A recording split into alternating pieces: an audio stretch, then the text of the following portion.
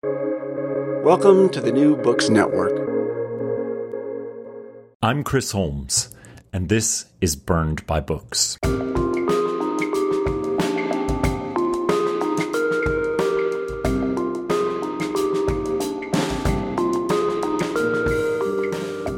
Welcome back. My friend Wendy Lee, an academic at Brown University, often talks about academia as having a Top Chef problem when it comes to race and ethnicity. On Top Chef, contestants of color are told that they need to cook from their roots, and even chefs classically trained in French techniques will never be praised until they cook the Taiwanese beef noodle dish that their grandmother made them as a child. They must hew to an exacting idea of what a white majority audience sees as the qualities and limits of their race. Academia has done the same with how disciplines are ordered around who is allowed to study which author or subject matter based on a tokenism of that person's identity. It's a profound limitation of a person's expertise and autonomy, and a microcosm of the ways in which American life often presents as a series of boxes into which people of color must contain their needs and desires. My guest today, Elaine Hsieh Chou, has written a razor satire of academia and racism in contemporary America that is at once dark comedy and bleak realism. Disorientation is a campus novel that both delights in the tropes of that genre while tearing down the walls that have been built to gatekeep who gets to criticize the university system. Her protagonist, Ingrid Yang, is a graduate student who has been led toward, or better, forced into, studying Xiao Wenqiu, a minor canonical poet of suspicious origins. Her fiancé, Stephen Green, is kind and accommodating, except when it comes to his obsession in translating the work of a young Japanese writer who becomes more and more the focus of his attentions. While navigating an increasingly hostile academic environment, Ingrid discovers that her object of study may not be exactly what or who she had imagined. Her academic rival, Vivian Vo, seems at once better equipped to navigate the systems of power that mold a graduate student's life, while also wearing her own blinders when it comes to how understanding racism and racist judgments persist along every part of the political schema. Along the way, Elaine turns her eye to so many of the soft spots of the contemporary campus, drawing out with achingly funny scenes the ways in which academia's conception of its purities is a cover for the same ugliness that pervades in the rest of the country. No one and no institution is spared her critical wit, and the result is a page-turner that often leaves you blindsided. Disorientation does exactly what its name describes. It disorients us from the expectations about identity that institutions of the country depend on to keep people in their places. I am so pleased to introduce Elaine Hsieh Chou. Thank you so much for having me, Chris, and thank you for that wonderful introduction. Thank you so much for being here.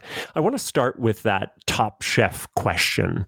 Why did you decide to use academia as the setting for a novel about the various kinds of racial essentializing that exist in American life?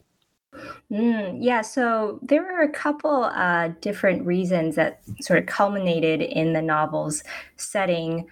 So one of them is I had been studying in France, doing a PhD in English Lit, which I know makes no sense. But I'd been in the program for 2.5 years, and then decided I had to leave. So I quit academia, but it was an environment I was familiar with. So I think that really helped. Just even though, it was French and not American, I had an idea of what the setting was like. And then the other thing is, when I first started planning the novel, so this was before I actually sat down and wrote it, but when I was, meticulously over planning, the original idea was set at a university, but it was quite different because Ingrid was older. She was in her 50s. She's married. She's a professor. And two of her students get caught up in a sexual assault case on campus. So this was, the tone was very different. It was very dark and serious. And, I was inspired by this was around like 2015, 2016, when I think a lot of campuses had to reckon with sexual assault. And so as I was planning that, I then found out about Michael Derrick Hudson and what he had done. So he had pretended to be Yi-Fen Chao to get published. And, I was so shocked and just so, it really, I think, was a reckoning for me. And I couldn't stop thinking about it. And I just knew I had to write about it. So I just started incorporating it into the novel. And that's when it really began changing. And, I think I just pieced together, well, Ingrid's a professor, so it makes sense she would be researching this poet that I made up, Xiao Chao. And then the novel really shifted away from, my original conception of it.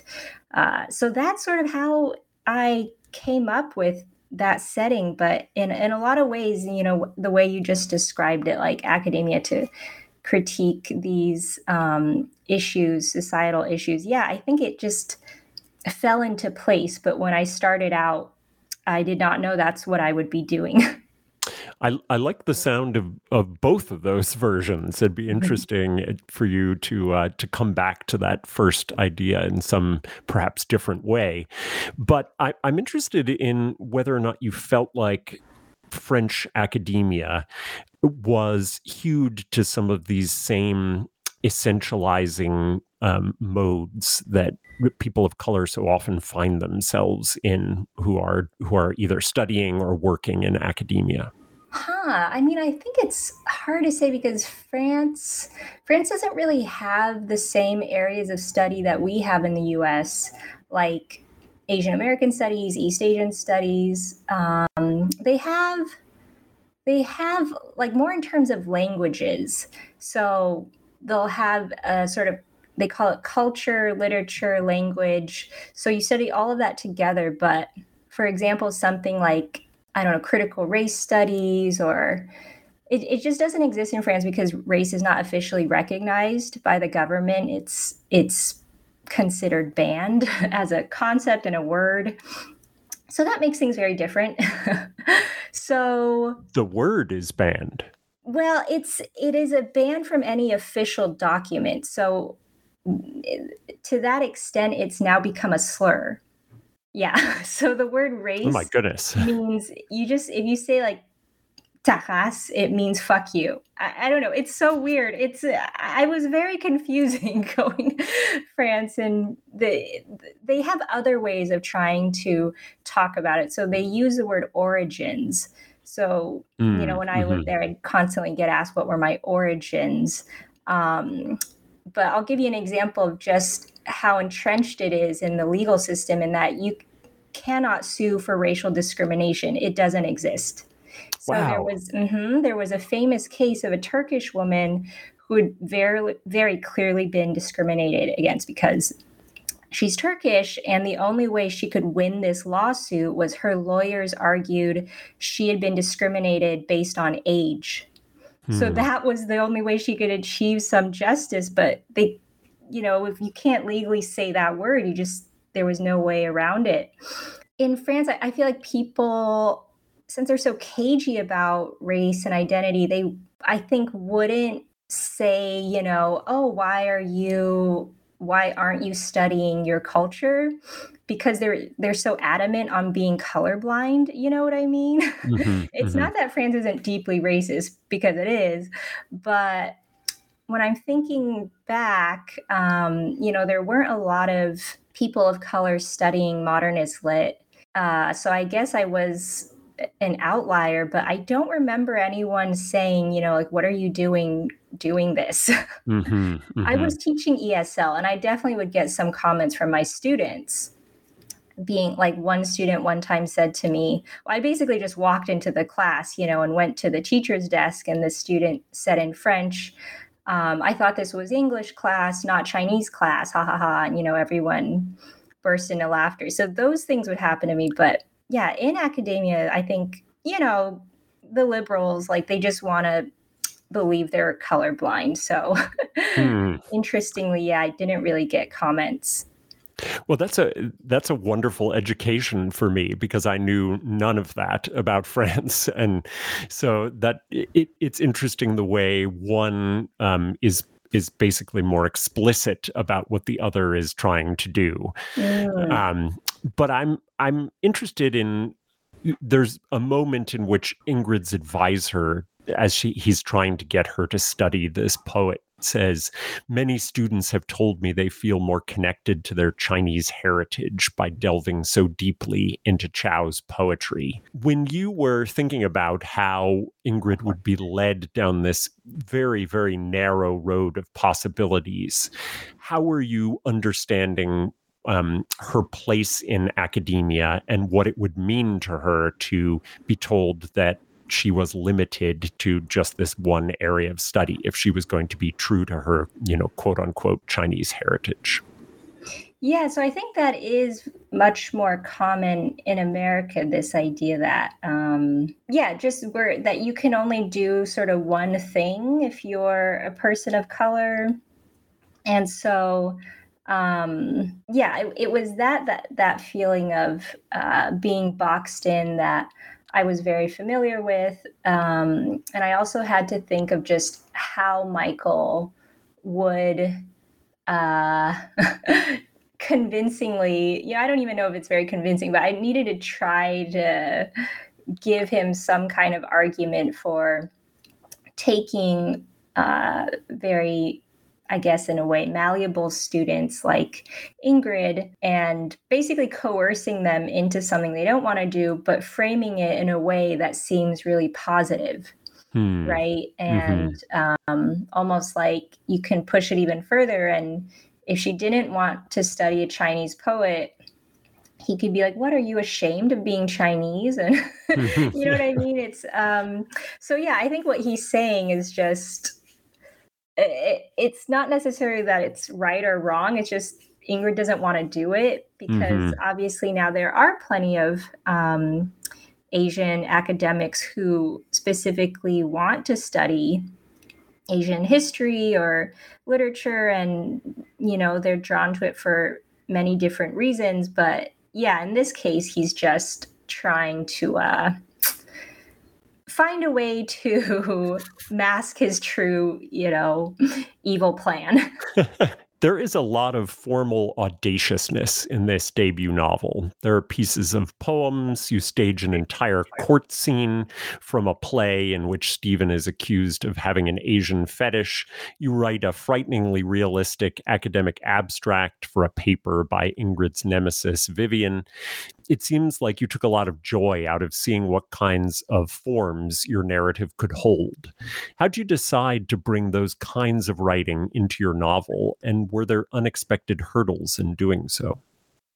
Oh, thanks, Chris, for noticing. I did have a lot of fun with them. Yeah, I think they first started arising out of necessity where, I sometimes have to inhabit these very unsavory attitudes, like the Chinese, anti-Chinese madman who writes the Yellow Peril 2.0 petition. And while I could, figure out a way to describe it in the third person, because the novel's written in that perspective, it just seemed in a lot of ways easier to let him speak for himself, right? Like if I just gave him the stage, like he can condemn himself very easily and sort of do that work for me instead of me having to really describe just how xenophobic he is. So there were moments like that, and Michael's blog was another way,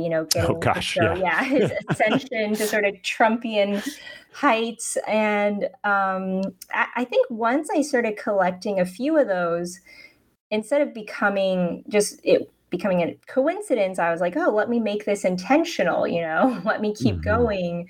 And so then incorporating things, like the abstract and the play and other little bits and pieces. I think it was just fun for me as someone who, I don't know, even when I was a kid, I think I really loved kind of found objects in books, right? When someone would find a map or a letter or so, it just seemed so cool to me. And so I think I retained that joy of having a book, contain these little pieces of real objects. It's a joy for the reader, and I feel the same about sort of those found things in books, and certainly I took a lot of pleasure from finding them in yours. I want to talk for a second about Stephen, the fiancé of Ingrid. He is the focus of some of the most painfully funny and devastating satire in the novel. Stephen could generously be called an Asiaphile and less generously a fetishizer of Asian women and culture. He finds sudden fame as the translator for a hot and up-and-coming Japanese writer whom he controversially translates without being able to speak Japanese nor having spent any considerable time there. His academic obsessions appear to Ingrid to fold into his personal attractions, and she worries that she is simply part of a fetish. Can you talk about how Stephen first came into the world of disorientation? Yeah, I mean, his type was a huge part of why I needed to write this book. I think something that really marked my life and marked the lives of so many Asian women I know is this very dehumanizing experience of being fetishized, and how I think it's been represented in media in a very cursory way where it might be alluded to and it's a joke and it's taken, it's just sort of observational humor, right? That I had never read a book that really considered the stakes of fetishization as dehumanization and what that mentally does to you, right? Like how it messes you up. And I wanted to write it in a way where, on one level, for myself, right? I think a lot of writing, fiction writing is working things out for yourself as a person, not necessarily as a writer. And then also because I do believe in the importance of feeling seen and validated, right? And naming a phenomenon, you pull it out of, let's say, obscurity, but also it's the opposite of gaslighting, right? So I wanted Asian women who had similar experiences to know they weren't alone and that the stakes are as high as they feel, that it isn't a joke. And this has very painful, violent, real world consequences. So that was a huge impetus for wanting to write a novel in the first place. So in every version, I basically wrote 3 different versions. And in every version, this is a part of it. Ingrid having a white partner, he kept changing. It was Kenneth, Josh, and then Stephen. Excellent name choices. Right. And in each version, I changed a lot of the plot, a lot of the characters, but what was constant was her having to realize that this person she loves and is in a long-term relationship with, may not love her as just who she is as a person, right? And she has to really come to that painful reckoning. So this is why I knew I had to write him. And I think Stephen's iteration compared to Kenneth and Joshua, what was important to me was showing that abusers aren't necessarily just these stereotypes we have of, someone being very physically dominating or being a quote unquote alpha male. Like Stephen is very soft spoken and seems very harmless. And I wanted to show that, yeah, abuse comes in all forms. And sometimes these guys are even more dangerous because they can hide it so well and they learn the language. That's what Stephen does, right? He yields this language of identifying manipulative moves, and he learns like gaslighting, and he uses that all against Ingrid. So that's sort of like the most terrifying kind of abuser in a way, because it's so hard to prove what you're feeling is real. Stephen could be seen as Ingrid's academic foil. She's pushed into studying something that represents her roots, and Stephen obsesses over cultures and languages that are not his own. Can you talk about those as two sides of the same academic coin? Yeah, I think this is all... These are new conversations we're having, because I think historically in a department, let's say, of East Asian studies, it was just expected and seen as completely unproblematic that the people who are considered experts in this culture are not Asian. And this goes back to just how America has always felt very comfortable in being the authority and on these places they might journey to or conquer or pillage or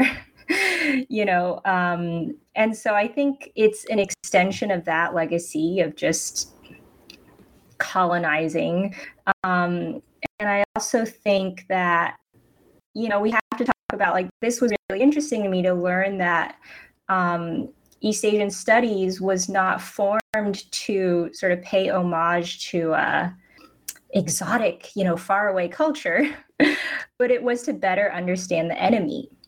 These departments were formed during like the Red Scare, and the idea was, well, if we can better understand them, we can better defeat them and keep communism at bay. And I think that was really eye-opening. And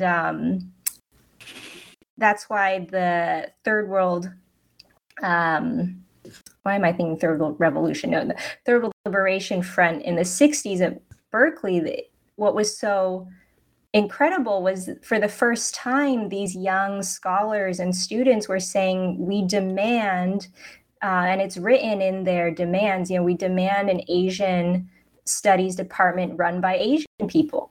Demand a Black studies department run by Black people. I think, instead of this idea where it's sort of like unfairly being forced to study your own culture, these students wanted to study their own culture, in part because it's been so misrepresented, right? And I think in part also because just the stakes are higher when it's something like how you're represented will have a tangible effect on your life and the lives of your family members. Another really interesting character is Vivian Vo, who's an uber productive dream student who's out to pull back the veil on academia's love of yellowface and the fetishization of Asian women. She's also Ingrid's academic nemesis. Ingrid views her as a rival and a rabble-rouser, but Ingrid's own awareness of how her race and gender are used against her brings her closer to Vivian's way of viewing the world than she might care to admit. How did you want Vivian's often overplayed radicalism to operate in Ingrid's awakening? Yeah, I always knew Ingrid had to meet an Asian person who was so self-assured and basically on the opposite spectrum of where Ingrid is at socially and politically. So in one version, Vivian was Jeremy Nguyen, and Ingrid ends up having this crush on him, and that ended up I think it was a little too pat. But in the third final version, Vivian, I think, was so important to show what is on the other side of liberation, right? When you disavow needing white approval and when you disavow white systems, what is on the other side? And I think what was tricky for me with both Jeremy and Vivian's characters is that, like, for example, with Jeremy, I completely left him alone. It was still satirical, it was still comical, and everyone had that lens turned on them except Jeremy. Because I was Mm-hmm. like, well, I don't want people to think I disagree with Jeremy. And then I realized when I was writing the third version, it just was really uneven. It didn't sort of make sense that everyone's character got that treatment, and is allowed to be a little exaggerated, except Vivian. So I just let myself exaggerate it in a way that, yeah, for comedic effect. But I think it is pretty clear by the end of the novel, and just knowing me, or people being familiar with my essays and things like that, like me and Vivian, we believe the same things. And that's why I think I feel comfortable, sort of lovingly teasing her. Mm-hmm. Yeah, but I think it was really fun to write these two characters that are so different from each other, and fun to inhabit Ingrid just having basically raging jealousy. But, because we're so stuck in her head, I think for a lot of the novel, it's hard to see Vivian objectively. Oh, And that's true. Ingrid hates her so much that the reader is like, yeah, I hate Vivian. Yeah. But, I think at the end, I really try to show her struggles and everything she's had to overcome to get to where she is. I think, yeah, I do. Now that you say that, I think that's one of the most clever aspects of the novel, is how much you shield who Vivian really is from the reader, because we're so tightly hewn to Ingrid. And I think it allows for this quite sudden change in how we view her, and how we understand the legitimacy of all the things that she's been trying to get Ingrid to care about throughout the novel. Oh, that's great to hear. So there is an extraordinary hoax at the center of the novel that I will not reveal, as its revelation is one of the great pleasures of disorientation. But it feels like the notion of the hoax, a deception played out in order to embarrass the hoaxee, can be read metaphorically across your entire novel. There are so many kinds of hoaxes.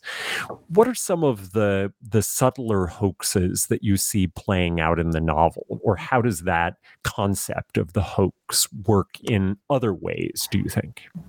Ooh, yeah. I mean, I love a hoax, and I love a mystery. So I think once, yeah, like you say, there's this main mystery at the heart of the novel, but then I started realizing there are a bunch of smaller ones. Mm-hmm.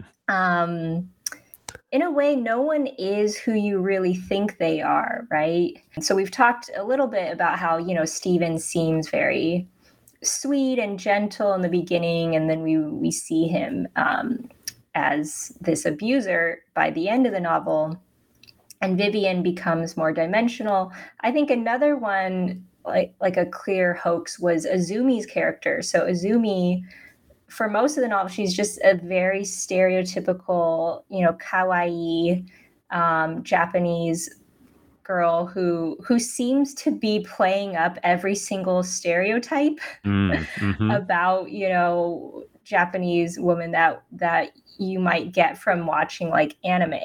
Mm-hmm. And I really had to pray that readers would stick with me until a certain point in the novel, where it is pretty, far along, where we realize that there's more to her character, and that she's actually, it has sort of, what's the word? Because I also don't really want to give it away, but Yeah, I could see yeah. why not. But essentially, that was another hoax, and people just, I think at one point Ingrid says, people keep turning out to be, someone else, someone different, and I think it's so common, that not common, but I think in the past few years, as we've been talking about identity, there are more and more stories about this coming out, right? And more recently, what has sort of captured America's attention are scammers. So I'm sure you've heard of, right? There was like the Tinder swindler. There was that Hmm.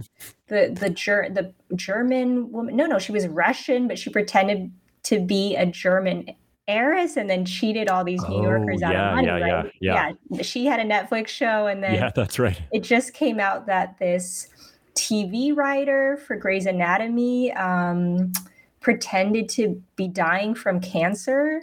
And Whoa. what? Yeah, I'll send you the article after Yeah, because it's please. very fascinating. But so I think for whatever reason, we really are in this age of hoaxes and scams, and it is very interesting that what is causing this anxiety to invent a new self. Hmm. um I don't know. I don't know, but I think it definitely fascinated me, and I wanted to, yeah, explore it in the novel. I've always thought of hoaxes, and I agree that we appear to be in a prolonged period in which our culture is obsessed with hoaxes, and the revelation of hoaxes too Mhm. is really important. But I've always thought that the hoax was a sign that there was something in flux in the culture, and that the need to have a kind of like surprise revelation of something that we assumed was one way and was in fact the other. Underneath it was some discrete cultural thing. And I think because disorientation is about disorienting us from ideas that we have either explicitly or implicitly about what identity is, that it felt like to me that it was saying, yes, we've sort of been under this hoax that we could point to identity and say, oh, it acts like this and it is like that. But in fact, that sort of has been hurting people and hurting the ways in which they can express the complications and fullness of themselves. Mhm. Yeah, I think that makes sense. So the campus novel genre has, at least in my reading of it, been too white for too long. But writers like you and Brandon Taylor, with his masterful Real Life, have reframed and reimagined what the genre can hold. I'm interested to know if there were campus novels that were inspirations for disorientation, even if that inspiration was for reasons of mockery. And I'm also wondering if you would just share some recent books that you've been loving recently. Yeah, I also loved Real Life so much, and I'm trying to remember if I heard Brandon Taylor say in an interview that he doesn't consider it a campus novel, which is interesting. I don't know if I need to fact check that. I think that's probably right. So it was not a genre I was really familiar with. I think I had read, let me think, I had read On Beauty by Zadie Smith, which I think was also a take on Howard's End, which is a campus novel, right? But I'm trying to think of what other ones I read. I had really not read that many, and I think at one point when I was either writing or revising the novel, I checked out from the library like Lucky Jim, notes from or Dear Committee Members. Oh yes, yeah. Was one of them, That's such a funny book. And I remember reading, a few pages, and just I think it stressed me out. This idea of this is like a genre, and I think I got stressed out by the idea of if I read them, there would be certain expectations I would suddenly be aware of. Because I got to go in with a kind of wonderful ignorance that I think freed me from, I didn't really know the genre. Oh, which ones I did read that I didn't really even think of are the Changing Places novel. Oh yes, the David Lodge ones. David Lodge, yeah, I read them years ago, and they were so funny. Those are great classics of that genre. But yeah, so generally speaking, I didn't have that much experience though, and so I didn't really. I think I like just kind of doing what felt organic. That in a lot of ways, the setting was just useful for me to talk about the things I really cared about, Mm-hmm. But I agree that I think just historically looking at what are often called campus novels, they're very white. And I think Dear White People, the film and then the Netflix show, they were really the first. Yeah, I think in a lot of ways they sort of burst open this unexplored terrain of just how universities are always a hotbed for really fraught political, racial, social, every single aspect, you can think of, like it all can come to a head on a campus because, it's like a microcosm but really sort of intensified and saturated, Mm-hmm. That's nicely described. Yeah. And well, not all many students have to work to put themselves through college, but I think there's this notion that, if you have 4 years just to study, you have all this energy to really devote to, well, who do I want to be? How do I feel about the world? Whereas when you start working, you just don't have as much time to to think deeply for hours about these questions. So there's that. And also I do want to mention, so one of my wonderful beta readers, Doug Ishii, who's professor of Asian American Studies, and he, after he read, this early version of Disorientation, he was like, have you read The Collective by Don Lee? Because there are a lot of similarities. And I was like, what? I had never heard of this book, even though I had read Yellow and I loved Yellow by Don Lee so much. So, I saw like a quick summary and thought, oh, wow, I do sense a lot of similarities. I'm like nervous to read this. So I read it after I had, completely finished the novel. And what's incredible is Don Lee published this in 2012. And there are so many similarities. I just feel like our books are in dialogue. And what's interesting is it's just, I guess, a lot of the concerns of young Asian Americans in 2012 or more like, before then when he was writing it, that have stayed the same, right? Mm-hmm. But for anyone listening, I really recommend it. And I think Don Lee has always been ahead of his time as an Asian American writer. He has never written for sort of like a palatable version of, he just writes, it feels, for a very specific audience. And he was doing that, in the 90s. So yeah, those are sort of it's odd to call it an influence. I don't know, it's like a post-influence. No, I think that's a great, and I haven't read The Collective. I knew that it existed, but it certainly is something that clearly I should be seeking out. And it's wonderful, I think, to find those resonances across periods of time, even when it's not a direct influence, the fact that you're both kind of able to plug into something that is and has continued to be a source of tension and therefore interest in representation in literature. Mm-hmm. Yeah. Well, Elaine, thank you so much. It was so nice to get to talk to you about this wonderful novel. I just hope everyone who hasn't already gotten Disorientation will run out and get it. It's incredibly fun and funny while being quite serious and poignant. And I'm thankful I got to talk to you about it. Thank you so much, Chris. This has been so fun. Thank you.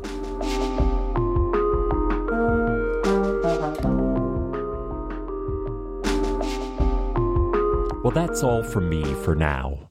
My great thanks to Elaine Shea Chow for talking with me about her tremendous debut, Disorientation. You can find a link to purchase her new novel and all of Elaine's recommendations at the website, burnedbybooks.com. There you'll find all of our previous episodes, as well as podcast merch and ways to reach out and pitch authors or books for the show. Next week, I'll be welcoming Sarah Thuncombe Matthews to the show. You won't want to miss it. Until then, This has been Burned by Books.